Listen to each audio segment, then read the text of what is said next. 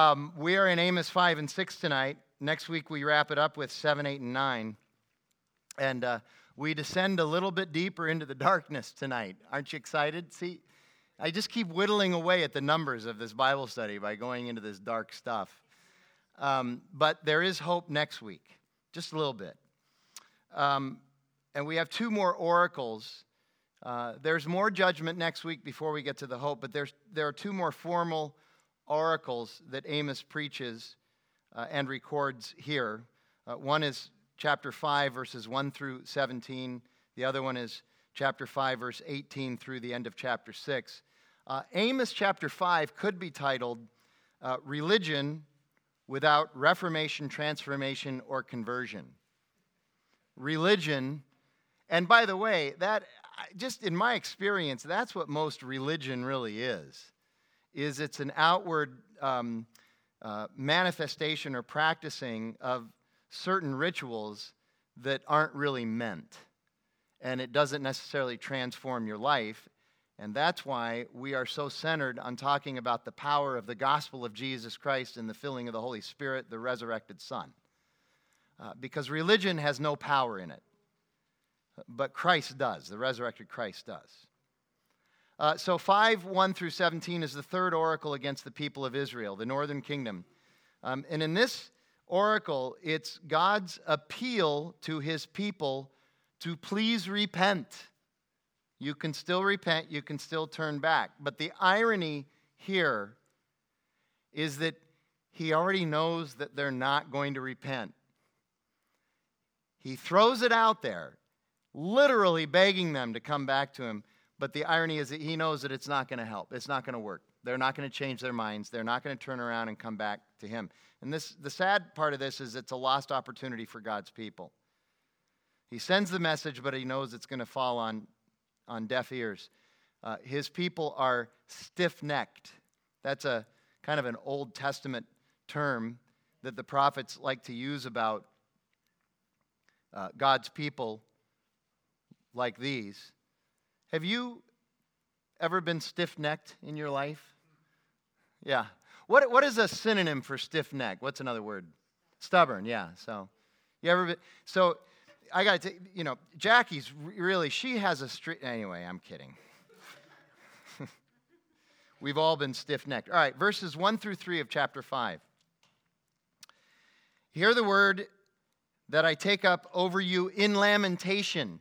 So, Amos is already signaling that he's going to make this call for repentance, but he's lamenting the fact that it's going to fall on deaf ears.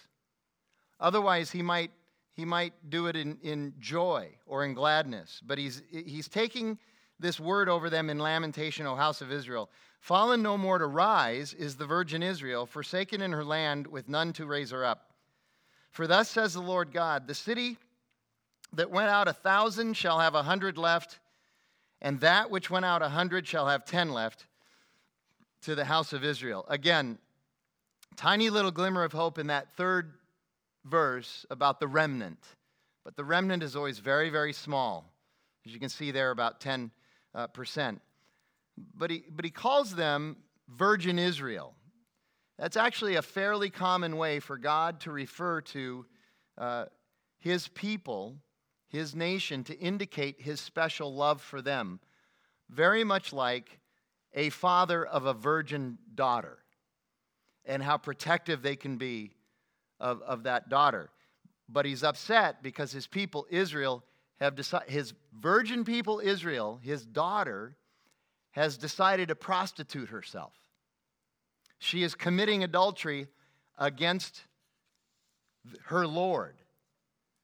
And she's prostituting herself to her economy and to the military or their perception of their military might, to the false gods and to the pagan worship of the common culture there, and to self-serving sinful pleasure, especially at the expense of others. In other words, the sins of exploitation and oppression. And again, you see the language right up front. God knows they will not repent. We'll see that again later. And verse 3 is a preview of sorts. He's saying, here's where you're headed. The things that you've put your faith in, Watch how they will disappoint you. Watch how you will fall clinging to these things that you've put your faith in. They will betray you. So verses 4 through 9. For thus says the Lord to the house of Israel, seek me and live. So here's the entreaty. Seek me and live, but do not seek Bethel.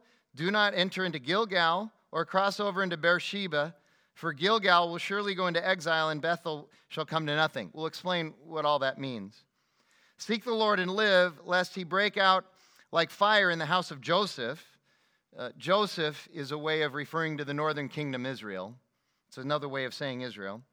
And it devour with none to quench it for Bethel.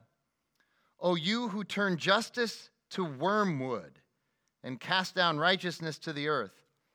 He who made Pleiades and Orion,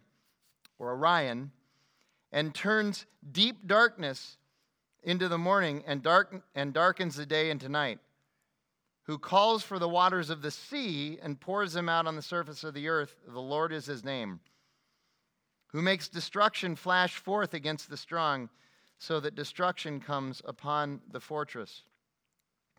He says, seek me and live. Don't seek the pagan forms of worship that you can find in the cities of Bethel, Gilgal, Beersheba. All of these cities were well known at this time for having temples, but not to Yahweh. They were temples to pagan gods and pagan rituals and pagan acts of worship, primarily rooted in the Canaanite culture that was there well before the Israelites came into the Promised Land from the Exodus redemption. And those practices included prostitution and orgies as forms of worship. We've talked about this on Sunday morning before, right? That in their culture, you could go into a temple, you could pay money, you could have sex with a prostitute, and then walk out saying, I worshiped my God. Now, how attractive would that be to the fallen mind? Of course, okay? Also, they were doing child sacrifices, which is absolutely verboten as far as God is concerned. And then they would have lavish banquets of gluttony as forms of worship as well. So, sex, infanticide, and gluttony. That's how they would worship these gods. Who's in? Seriously, I mean, you talk to a fallen mind. Anybody who's not regenerate, and you say, here's a way that, and by the way, you can say this to people who are also regenerate. And I mean, I know the darkness, some of the darkness of my heart and my mind. I could figure out a way to make this work too. I could. That's the challenge of being fallen. And by the way, Beersheba was actually in Judah, just across the border in Judah, which is interesting and probably raises this question. Why is he in the northern kingdom proclaiming words of judgment against Israel, but he's throwing in Beersheba? Well, occasionally, these oracles against the northern kingdom, he will reference a place in Judah. In fact, later on, he's going to say something against Zion, which is also a strictly Judean reference. And the reason is because it's a reminder that God's judgment is also going to come on Judah, because they were having the same problems as Israel. They just weren't quite as advanced yet. So think of don't say it out loud. I don't want to offend anybody. Think of the most immoral pagan city that you perceive in the United States. Okay, that's Israel. Then think of the most moral city in the United States, which is still fallen and corrupt, but it's more moral than that other city you thought of. Okay, that's Judah. They're just not quite as advanced yet, but they're on their way, and they are beginning to practice the very same things. So the northern kingdom has their day of the Lord in 722 when the Assyrians come in. The southern kingdom has their day of the Lord in 605, 597, and 586 BC when the Babylonians come in. So it's coming for Judah as well, just not as imminent. This passage here also talks about how false gods and pagan worship have no power against the one true God. That's one of the points that God is making. You need to repent and come back to me because I'm the one with real power. We're studying Ephesians on Sunday morning right now for the next I don't know, 7 years or whatever it is. And one of the things the biggest thing I think Paul is trying to get across in this letter is that the power of Christ is stronger than the power of magic or the power of pagan thought or the power of pagan worship. We're recording. I won't tell that story. Can you turn off the recording for a second? Can you do that? No? Okay. All right. Let me change the names and the situation to protect the innocent, because I want to tell you. Now I have to tell you, right? Yeah. Okay. In a context, anybody heard about, anybody know what the law of attraction is? Now, that's very impressive sounding. The law, like it's, okay. So it's not attraction theory. For those of you who are psychologists or in the communication discipline, that's completely different. The law of attraction is this idea, I'd love to show you the clip. This idea that if you envision something happening to you, if you think positively, then it will happen. There's a video somewhere in the 1990s on YouTube of Jim Carrey sitting with Oprah, and he's now successful, and Oprah's really big into this law of attraction. She believes that it's true, okay? That's absolutely true. And he tells the story of how when he was struggling and he wasn't getting any work and he wanted to be an actor, but of course he wasn't getting anywhere with it, he wrote himself a check for $10 million. And then he put it in his wallet and he said, I'm going to cash this in 5 years. And the wallet became, or the check became this sort of piece of his identification that was always in his wallet. And then, it was like Thanksgiving of a certain year, and right before that happened, he signed the contract to do Dumb and Dumber for $10 million. And of course, everybody's like, yeah, okay. So here you go. All you got to do is say, I'm going to buy the winning lottery ticket, and just envision it, believe it. If you can conceive it and believe it, you can achieve it. You understand what I'm saying? Okay. So, of course, I'm sitting there listening to this going, okay, so why doesn't the law of attraction work for me? My body's falling apart, and I keep envisioning myself as a 25-year-old distance runner. It's not working. Okay, well, apparently I don't have enough faith. Where have you heard that before? Okay, so this is what Paul's dealing with in Ephesus. And in a sense, it's what Amos is dealing with in the northern kingdom, and it's what God has dealt with in the human condition since Genesis chapter 3. And we need to remember that God is loving in his invitations. He's loving in his invitations, and notice that's plural, invitations. He's patient and he's loving, but he's also faithful in his denunciations. And that's the part of God that a lot of people don't like and don't get. They love the part that he's loving in his invitations, but when we say, yeah, but there's also a problem if you don't come. I don't like the fact that God has control over my life. Okay, well, good luck with that. Okay? And then verse 7, wormwood. This is not just a C.S. Lewis character. It's a plant that's indigenous to that area. It's bitter and very poisonous. And it was known as something that you would sneak into somebody's food or drink in order to whack them, to off them, to kill them. This is why they had cupbearers. One of the reasons they had cupbearers or wine tasters, food tasters for royalty. I watch a lot of those, forensic shows. And in our day, we seem to use antifreeze. We put antifreeze in iced tea, and people can't tell, apparently.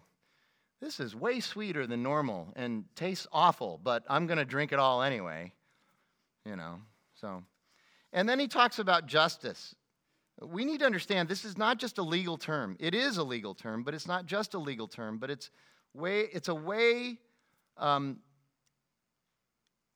used to describe all the ways in which God calls us to treat life and to treat others. So he's not just worried about the outcome of a court case, but he wants us to be fair in our business dealings. He wants us to honor contracts. He wants us to, here you go, he wants us to use scales that are not doctored.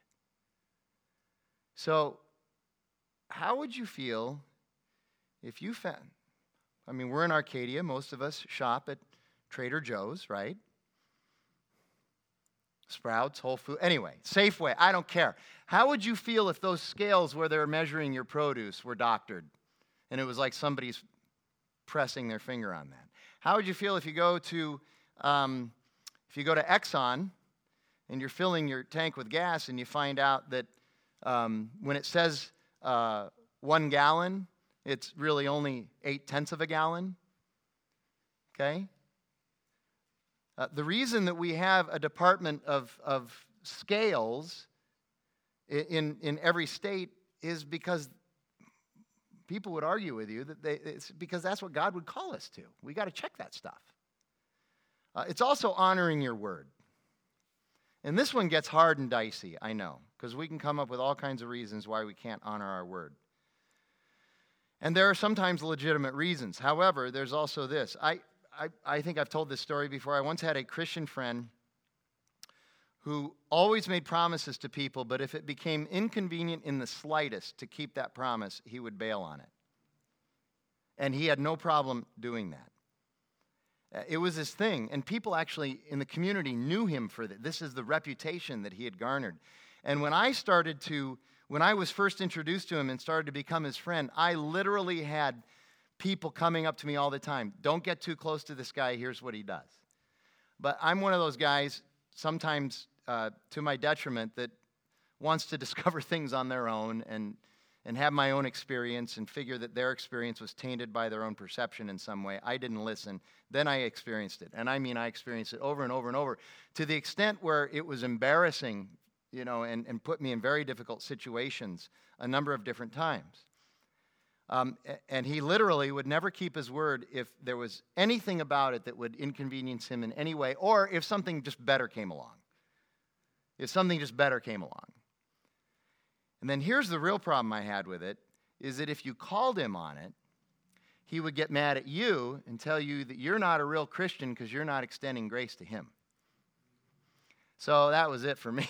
I'm like, okay, all right. See, that's called license. And Paul actually speaks to this in Philippians chapter 2. And again, we're in Amos, and this, you got to understand, this is what God's people were doing in 752 BC, but Paul speaks to it 800 years later when he writes to the church in Philippi, and it's in chapter 2, verses 3 and 4. In particular, it's chapter 4. Paul writes this: "Do nothing out of selfish ambition or vain conceit, but in humility consider other people better than yourself." And then verse 4, "Look not only to your own interests, but also look to the interests of others." Now, the way I hear that interpreted and taught very often is, see, it's okay to look to your own interests and protect them. It's just that as you're doing that, you should also protect the interests of others. That is not what Paul's saying. What Paul is saying is, yes, it's fine to look to your own interests, but when your interests are commingled with somebody else's interests, and now something comes down the pike where one of the two interests is going to be in jeopardy depending on the decision that you make, you have to humbly submit yourself to the interests of the other before the interests of yourselves. How many times have you ever been in partnership in the marketplace with somebody who, we are partners, we're gonna take that hill together, we're gonna go down together, we're just everything, 50-50, we're partners, but then they control the decision making, and when that one decision comes down where they come out semi-whole and you come out really underwater, they're going to take the decision where they come out semi-whole. Paul is saying that's not what we do. That's really hard, isn't it? That's really, really hard. But also, justice is protecting the weak from the strong. It's pushing back against oppression and exploitation. It's refusing to take advantage of situations. All of these are signs of God's understanding of justice. It's not just in court. And then verses 8 and 9, Pleiades and Orion are constellations that were worshipped as gods, as were the seas. So this Mediterranean Sea was worshipped. The Sea of Galilee was worshipped as a god. Even though God's people see that as darkness and evil. It was worshipped even in the pantheon as a god. But think about how God describes this. He says, if you're worshiping Pleiades or Orion, stars in the sky, or if you're worshiping the depths of the sea, here's what God is saying: I'm everywhere. There's nowhere you can go to escape from me. Nothing you can do. Highest heights, lowest depths, doesn't matter. And it's also, he's speaking ironically too, because God's the one who created these things in the first place. So you're worshiping something that's created, which Paul speaks against in Romans chapter 1 as well. Instead of worshiping the Creator, we begin to worship that which has been created. Okay? Verses 10 through 13.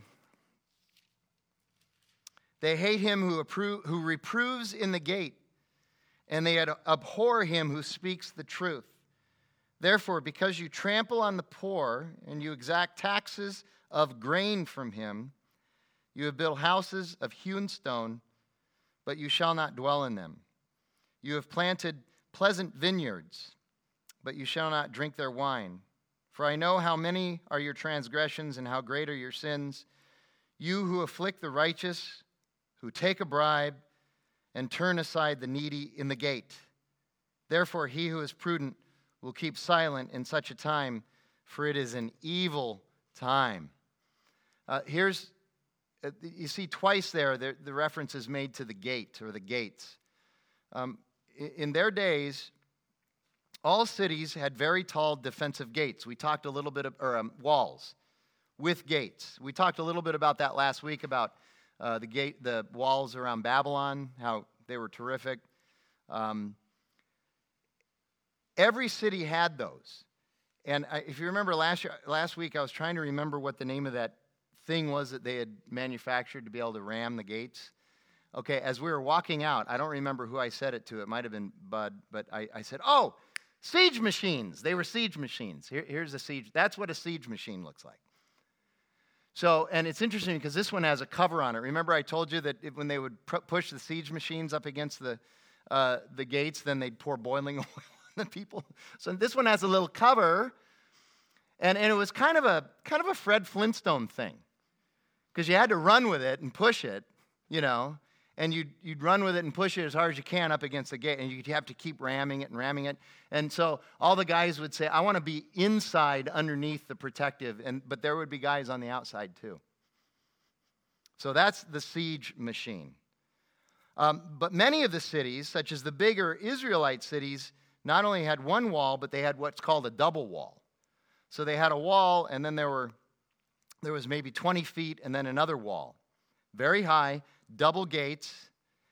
And that area in between the two walls, especially during the warmer weather, was a place where people liked to go to be in the shade, to be in the cool. It was a cool area between the two walls, cool temperature-wise. Not like, hey, man, I'm a hipster between the walls. It's not like that, okay?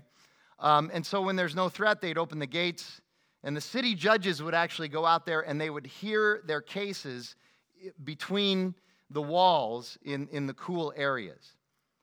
So God is saying that anyone who does this in an honest way, anyone who does it in an honest way, without bribes, without bias, without favoritism, is hated. This is what's happened, the corruption of the culture in the northern kingdom. If you were somebody who judged honestly, you were hated. Because the wealthy people in Israel wanted pliable judges. They wanted judges that were susceptible to bribes. In verse 11, all you have built for yourself through these dishonest means you will cease to enjoy. It's just that simple. It's J.A. Motyer, the great Old Testament scholar, writes this: those who gain unjustly will not enjoy perpetually. Kind of a sing-song way of saying it. Verse 11 is a picture of hope that's never realized, because your hope is in the wrong things.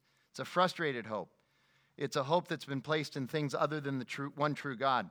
It's Tom saying that false gods never fail to fail. And verses 12 to 13 are a recap of the injustice done at the city gates at the hands of the corrupt judges. And verse 13, to me, sounds really familiar. Those who see the injustice and would like to say something. So people are watching and they see how unjust this is. They would like to say something, but they don't. They prudently keep their mouths shut. Was it Edmund Burke said, the only thing necessary for evil triumph is for good men to do nothing? Something like that. Okay? But just like today, so many people will not say things in the public sphere, even though it's right, because of the scorn and the ridicule they will endure. That's nothing new. God is acknowledging that happened back then. And he's not saying, by the way, he's not saying those prudent people as a compliment. It's a little bit of snark. It's a little bit of sarcasm or irony. Okay? Verses 14 through 17, the end of the first oracle. Seek good and not evil, that they may live, and so the Lord, the God of hosts, will be with you. As you have said, hate evil and love good, and establish justice in the gate. It may be that the Lord, the God of hosts, will be gracious to the remnant of Joseph. Again, Joseph is Israel. Therefore, thus says the Lord, the God of hosts, the Lord. In all the squares there shall be wailing, and in all the streets they shall say, alas, alas. As you hear that verse, just think about the New Orleans funeral processions. If you've ever thought about that or if you've ever seen one of those. They shall call the farmers to mourning and to wailing those who are skilled in lamentation. And in all vineyards thou shalt be wailing, for I will pass through your midst, says the Lord. There's a lot here in these 4 verses. First, notice, hang with me on this. Notice that God tells them to seek good regardless of how they feel. This is a big deal. And it speaks directly to us today in our culture. In our postmodern culture, one of the tenets of postmodernism is that you only do something if you first feel it. You have to feel it to do it. Just feel it, and then it's okay to go ahead and do it. And it's a form of oppression if you feel like if you decide you have to do something even though you don't feel like it.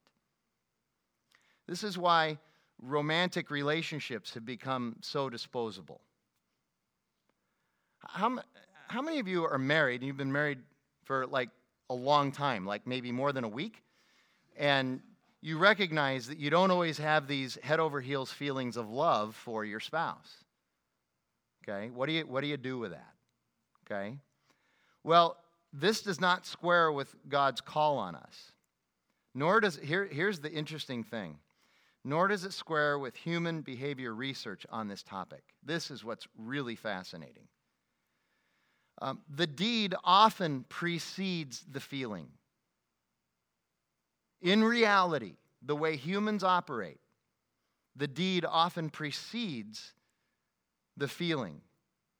The deed doesn't always have to wait for the feeling. God calls us to seek good even before we necessarily love good. Cody, I think it was January 7th, the first Sunday. Yeah, January 7th, Cody was up talking, and he talked about how he instructs his kids to say thank you, and when they say they don't feel like it, that's when he said, well, then you really have to do it because this is how you're going to generate a grateful heart. So Cody understands this. He's doing this in parenting to help his kids know that in order to have a grateful heart, you have to first go out and behave in a grateful way. Think of how improved marriages would be if people would figure this out and practice it. The beauty of this reality is that the good feeling does often, more often than not, follow the good behavior. And Tom has taught about this before. Some of you probably have heard him talk about this.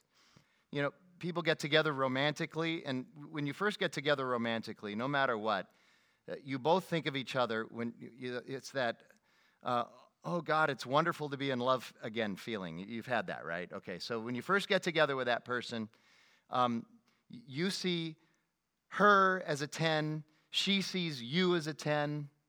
Okay? And so you treat each other like 10s. But then reality begins to set in, right? And suddenly you realize you're with a 7. And they realize they're with a 6. And you begin to treat each other like a 7 and a 6. And what is that? You keep going. And so pretty soon you're like, how did this happen? I'm with a 2 now. And you're treating each other that way. And Tom says, this is fairly simple to fix, but very few people will ever do it. Start treating each other like a 10 again. But they're not a 10. I don't feel like they're a 10. I don't perceive them as a 10. Irrelevant. Start treating them like a 10, and they will become a 10 again in your eyes. And what's funny is that's not just the idiot, untrained, uneducated founding pastor of Redemption Church saying that. Talk to PhDs in psychology. They'll tell you the same thing. This human behavioral research has proven that this actually works. Did Jesus feel like going to the cross? We're told in Scripture that he tried to make a deal with his Father. He said, everything the Father does, I do. Everything the Father tells me to do, I do. Everything that I'm saying is what the Father would say. And then he gets to the night before he's going to be crucified, and he's like, God, Dad, if there's a plan B, let's talk about it right now. But then what does he say? Not my will, but your will. He didn't feel like going to the cross, but he did. And I'm telling you, I am a big grace guy. People have told me in the past, in terms of pastoring, how I might handle certain situations. I've been accused in the past, privately, of extending too much grace, of not being hard enough. Which some of you are like, really? I can't.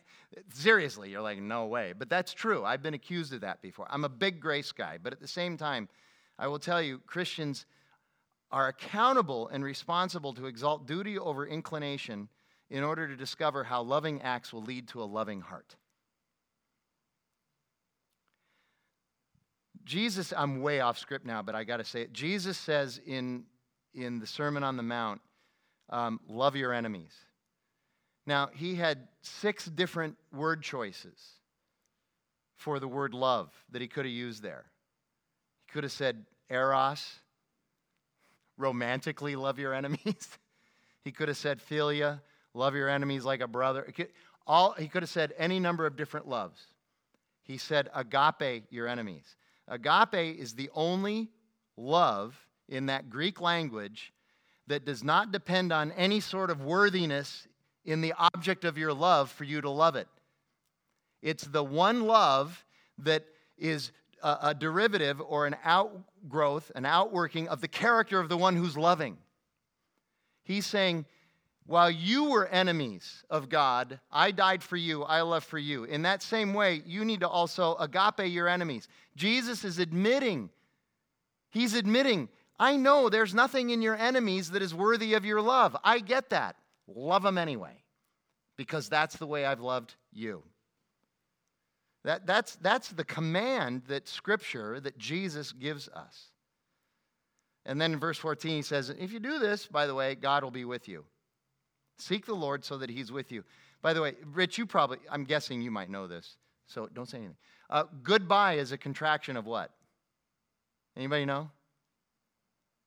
When we say goodbye, it's actually a contraction of God be with you.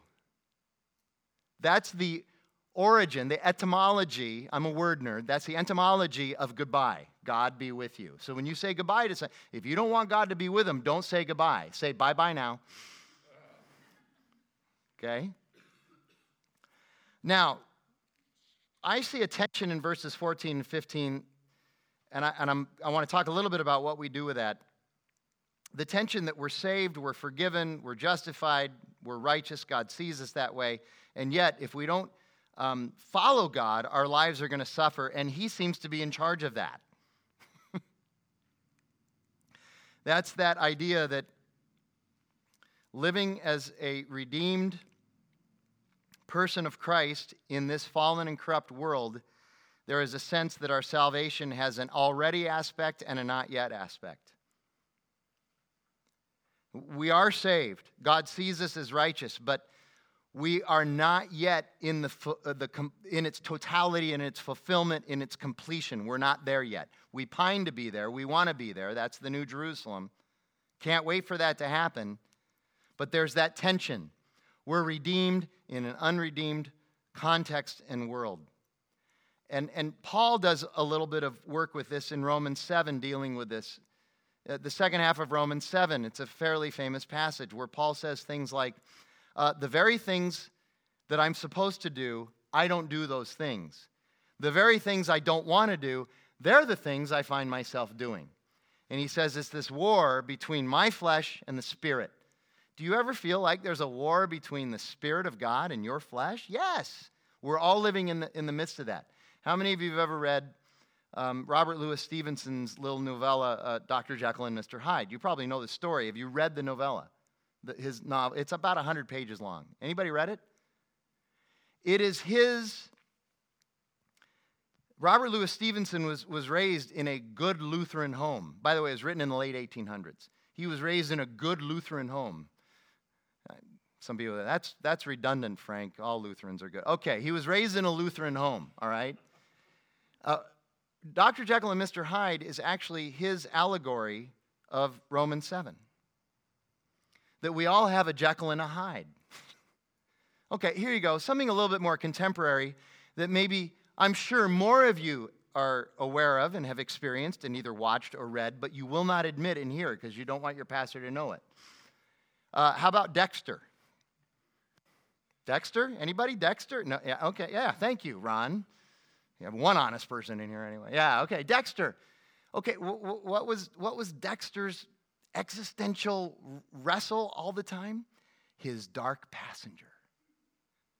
Dexter had this dark passenger. He wanted to be a good person, and basically he was, and he was well thought of in his work environment as this wonderful person, but he had this dark passenger that needed to kill. It's a modern-day Jekyll and Hyde. And it's dealing with, by the way, seasons 2 through 8 of Dexter, each one of those seasons deals with an existential question that Christianity can answer, but they never get around to that. So this is challenging for sure, but this is the milieu that we live in. And the assumption in verses 16 and 17 is that the Israelites are never going to repent of this. And part of that is that's what privilege can do to us. Privilege can make us feel entitled. They were privileged people. And it made them feel entitled. And so God describes this refusal to repent as their funeral procession. In all the squares there will be wailing. In all the streets people will be yelling, "Alas, alas." It's a picture of a funeral procession. And then the final oracle, the woe of lament, starting in verse 18. Woe to you who desire the day of the Lord. Why would you have the day of the Lord? It is darkness and not light. That is an amazing verse right there. As if man fled from a lion and a bear met him, or went into the house and leaned his hand against the wall and a serpent bit him. Is not the day of the Lord darkness and not light, and gloom with no brightness in it? I despise your feast, and I take no delight in your solemn assemblies. There's some interesting wording stuff in verse 21 we'll talk about. Even though you offer me your burnt offerings and grain offerings, I will not accept them. And the peace offerings of your fatted animals, I will not look upon them. Take away from me the noise of your songs. To the melody of your harps, I will not listen. That's why we don't have harps here, by the way. But let justice roll down like waters and righteousness like an ever-flowing stream. Did you bring to me sacrifices and offerings during the 40 years in the wilderness, O house of Israel?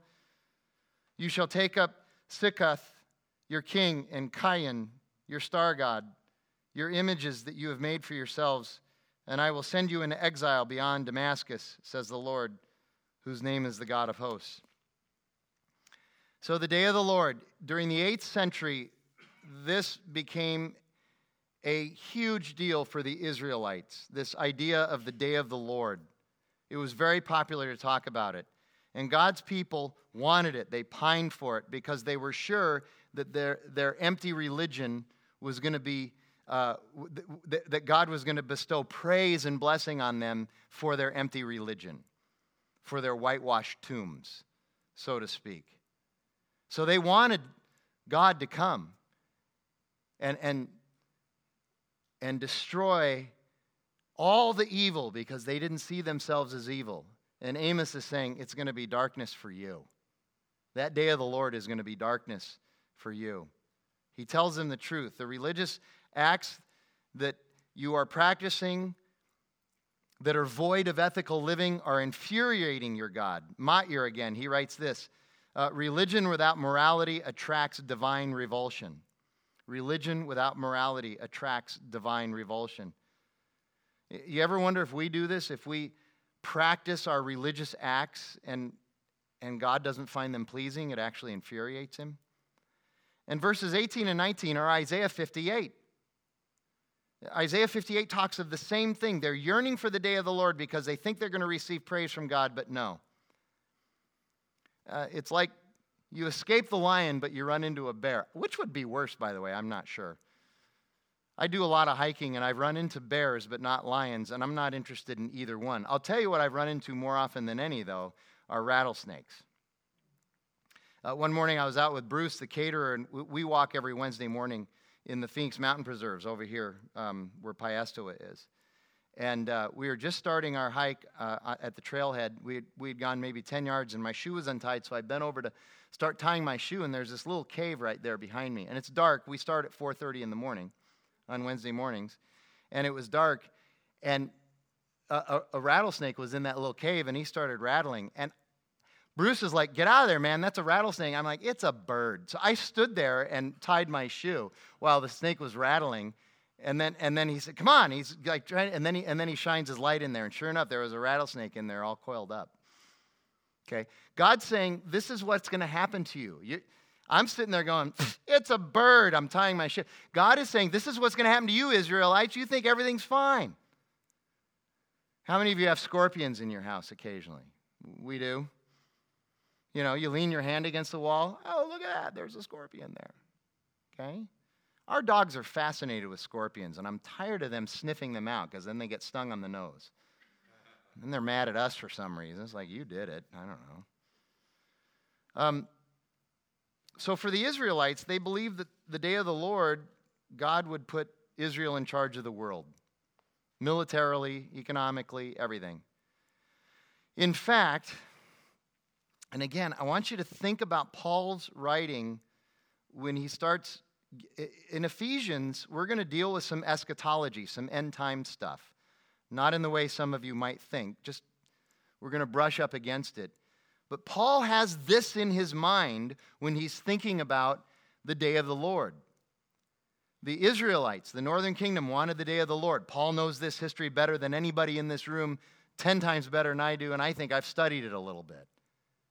The day of the Lord for the northern kingdom ended up being the Assyrians coming in and wiping them out. That was their day of the Lord. The day of the Lord for the southern kingdom became the Babylonians coming in and wiping them out.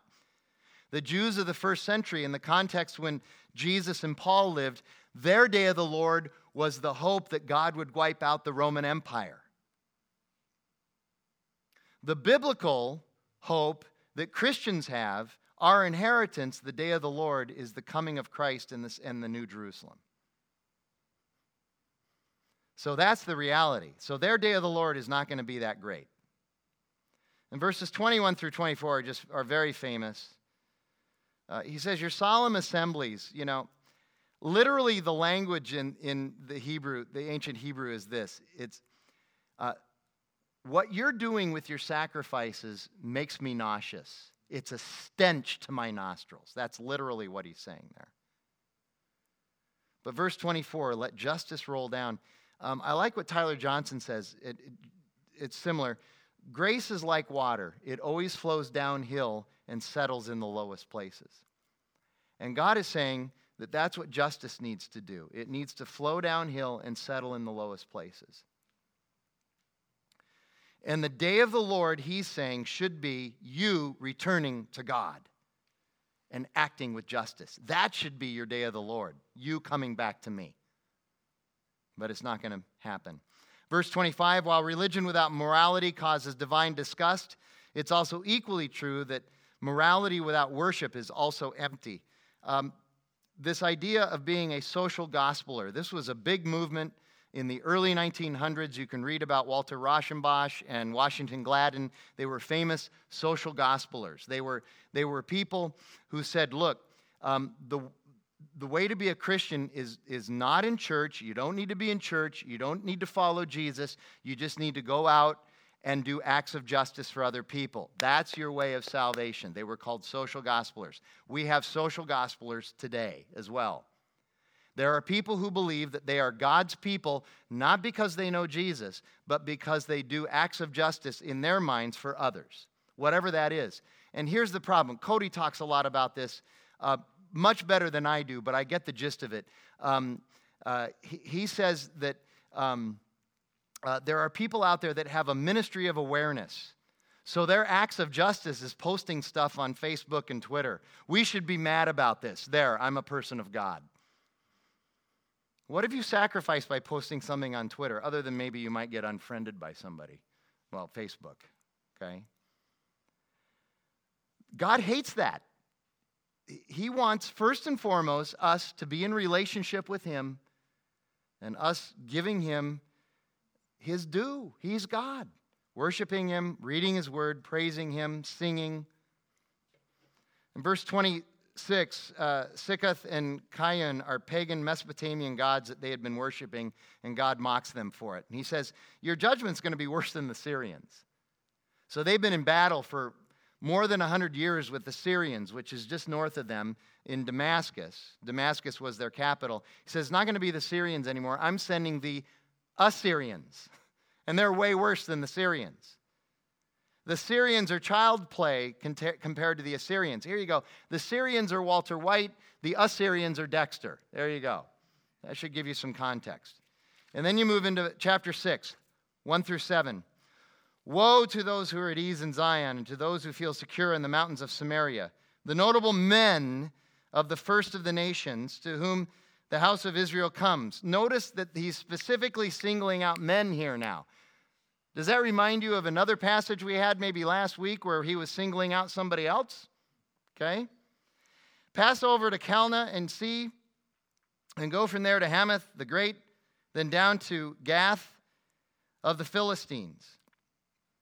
Are you better than these kingdoms? Or is their territory greater than your territory? Or do you put far away the day of disaster? Oh, you put far away the day of disaster and bring near the seat of violence?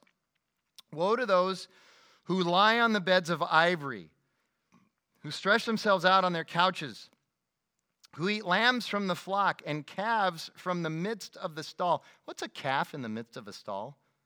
Veal. Very good, bud. Thank you very much. Not even a plant. That's good.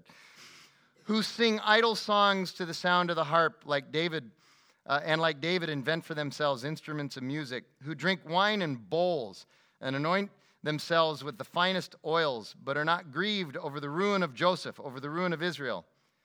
Therefore, they shall now be the first of those who go into exile, and the revelry of those who stretch themselves out shall pass away. So again, Zion, the reference to Zion, it's actually in Judah. It's just a reminder that the need for repentance is for all of God's people, not just the northern kingdom. And verses 1 through 7 are sort of the counterpoint to chapter 4, verses 1 through 3. In chapter 4, verses 1 through 3, the women were compared to cows. They were fat, sassy, and happy, but that was going to end. This is a call against the men for their pride, arrogance, and stubbornness. And verse 1 is an exhortation to never rest on your laurels. We need to keep digging into God's word, to know him, to love him, because he always, always, always has more for us. And the cities of Calneh and Hamath and Gath, these were great military cities of their day who had already fallen to the Assyrians. We have a map Yay, maps. So there's Calneh all the way over to the east. Hamath up in the north, that's actually Syria. And Gath is down there in Philistia. So again, look at the expanse of what the Assyrians have already taken, but they haven't taken Israel yet because God's been holding them off. It's like they've got Israel surrounded because there's Samaria, the capital of Israel, and they've already gone to the west and the south of Samaria, down to Gath. And God's saying, those are great military cities, and the Assyrians have wiped them out. What makes you think that's not going to happen to you? That's what God is saying. Okay? And then he says, how dare you be grateful for what you don't have? I mean, what you do have. How dare you not be grateful for what you have? God is a God who blesses. But be sure of this, if we take our blessings for granted, it is one of the most despicable ways that we can dishonor and disrespect God. We need to practice thanksgiving better than we do. They were having the greatest economy in their nation's history since Solomon was king, and they're wasting it because they believed they were entitled to it, and they believed that it would protect them from any harm, and they were not humbly thanking God for it. Verse 3, you're practicing avoidance, which only makes things worse. Are you a problem and conflict avoider? You ever noticed how a tiny little situation, if you avoid it, it gets bigger? It's kind of like you're camping at Christopher Creek outside of Payson, and you have a campfire, and you put out the campfire, but there's one little amber there, and you go, it's out, it's okay, and that one little amber, and then 3 days later, you look on the news, and there's a 40,000-acre fire up there. Okay, this is what God is saying. And he says it's the result of your prophets, your false prophets actually, preaching peace, peace, when they should be preaching, you're in trouble. And next week, we're going to see that they try to shut Amos up. Just like they did all the other prophets that have a message like Amos. They tried to get him to shut up. In verses 4 through 6, you're living this life of luxury and thinking all is great. Ivory is a symbol of wealth and luxury. And they were eating tender lamb and veal. Mutton was not on their menu. It was lamb and veal. So here you go. Let's update this a little bit. Woe to those who stay at the Biltmore and shop at the Biltmore and eat at Donovan's and binge watch Netflix and drink wine by the case and bathe in Lancome Clinique and Estee Lauder, but find no time to help the helpless. See, this is the problem isn't the Lancome Clinique, Estee Lauder. The problem isn't the Biltmore. The problem isn't Netflix. The problem isn't our luxury. The problem is that we're doing that with no regard to those who have nothing, to those who are hopeless and helpless. It's not that those pleasures are wrong, but we're giving no regard to those who really need help. Verses 8 through 10. Oh, there we go. And the Lord God is sworn by himself, declares the Lord, the God of hosts. I abhor the pride of Jacob. Jacob is Israel. I hate his strongholds, and I will deliver up the city and all that is in it. And if 10 men remain in one house, they shall die. And when one's relative, the one who anoints him for burial, shall take him up to bring the bones out of the house, and shall say to him who is in the innermost parts of the house, is there still anyone with you? And he shall say, no. And he shall say, silence, we must not mention the name of the Lord. That's weird. So, verse 8, the people have put their faith in their economy and in their military strength, not in the Lord. And verses 9 and 10, he's saying, because you've done that, nothing's going to be left. In the wake of destruction, and in the wake of the destruction, the people will be too frightened to talk about God because they knew they had their chance. Okay, let that sink in. In the wake of the destruction, they'll be too frightened to speak of God because they knew they had their chance. That's when they'll start to feel the hypocrisy of their lives, is after it's too late. They had been warned and they ignored the warning. Last 4 verses, 11 through 14. For behold, the Lord commands, and the great house shall be struck down into fragments, and the little house into bits. Do horses run on rocks? Does one plow there on the rocks with oxen? But you have turned justice into poison and the fruit of righteousness into wormwood. You who rejoice in Lodabar, who say, have we not by our own strength captured Karnaim for ourselves? For behold, I will raise up against you a nation, O house of Israel, declares the Lord, the God of hosts, and they shall oppress you from Lebo Hamath to the brook of the Arabah. So God seems to like this lesson plan. If you remember from chapter 3, we also had this lesson plan from God. He says there's natural consequences to certain behavior. There are simple rules of nature that you need to follow.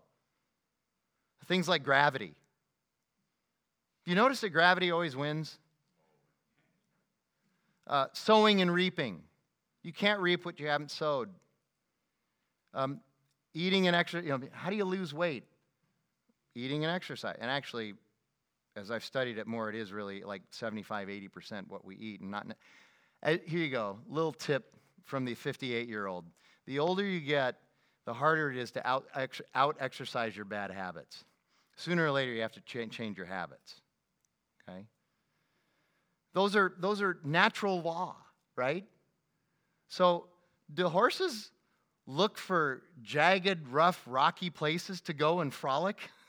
He's saying, of course they don't. And oh, by the way, is that where you want to plow the field so you can plant? No. He says, how stupid is that? Well, guess what? You have ignored me, so now there's a consequence. There's a price to pay. Lodabar and Karnaim were cities across the Jordan in the east side of Israel, near Syria.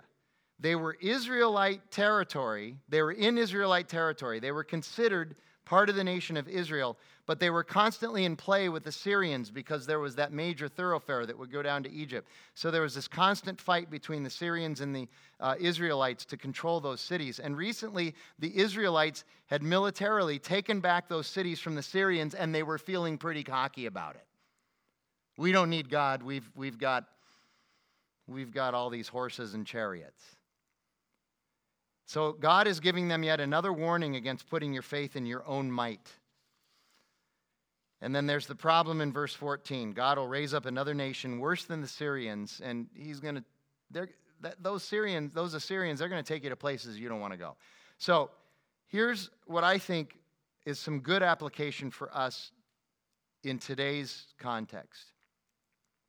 I see three invitations in these verses from God to us, his people.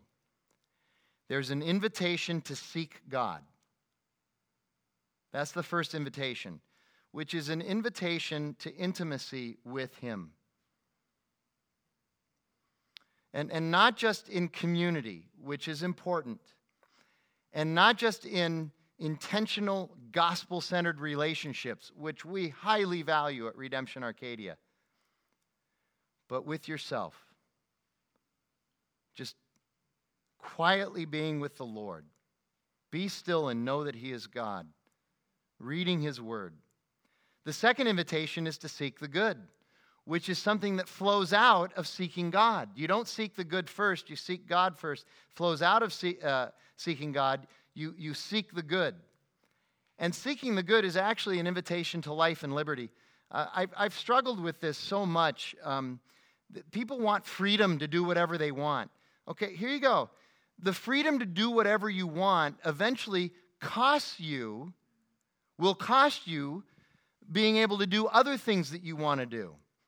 Here's what my heart desires. Here's what I want to do, okay? I will just tell you, what's the name of that ice cream with the screw-off tops that has all the flavors? Talenti or Tanini or whatever. Some of you know it, okay. No, it's Talenti. Yes, thank you. Okay, I would like to eat one of those every night and 3 bags of Cheetos every day. And when I go into Subway, I don't want extra meat. I want an extra loaf of bread. Okay, but if I exercise my freedom to be able to do that, am I not going to restrict my ability to do other things that I want to do, like hiking? And impressing Jackie when I'm on the beach. That's all right, going too far. But anyway, so you understand what I'm saying? So seeking the good is actually an invitation to life and liberty. It's called negative freedom. It's the ability to say, I'm not going to do that so that I can do this better thing. Okay? That's the freedom we have in Christ. And then the third invitation is an invitation to seek justice, which is an invitation to love and serve others. So here's the deal. How? How do you do this? I'm just going to do it. I'm just going to pull myself up by my own bootstraps and I'm going to determine. No. This is the toughest part for most of us.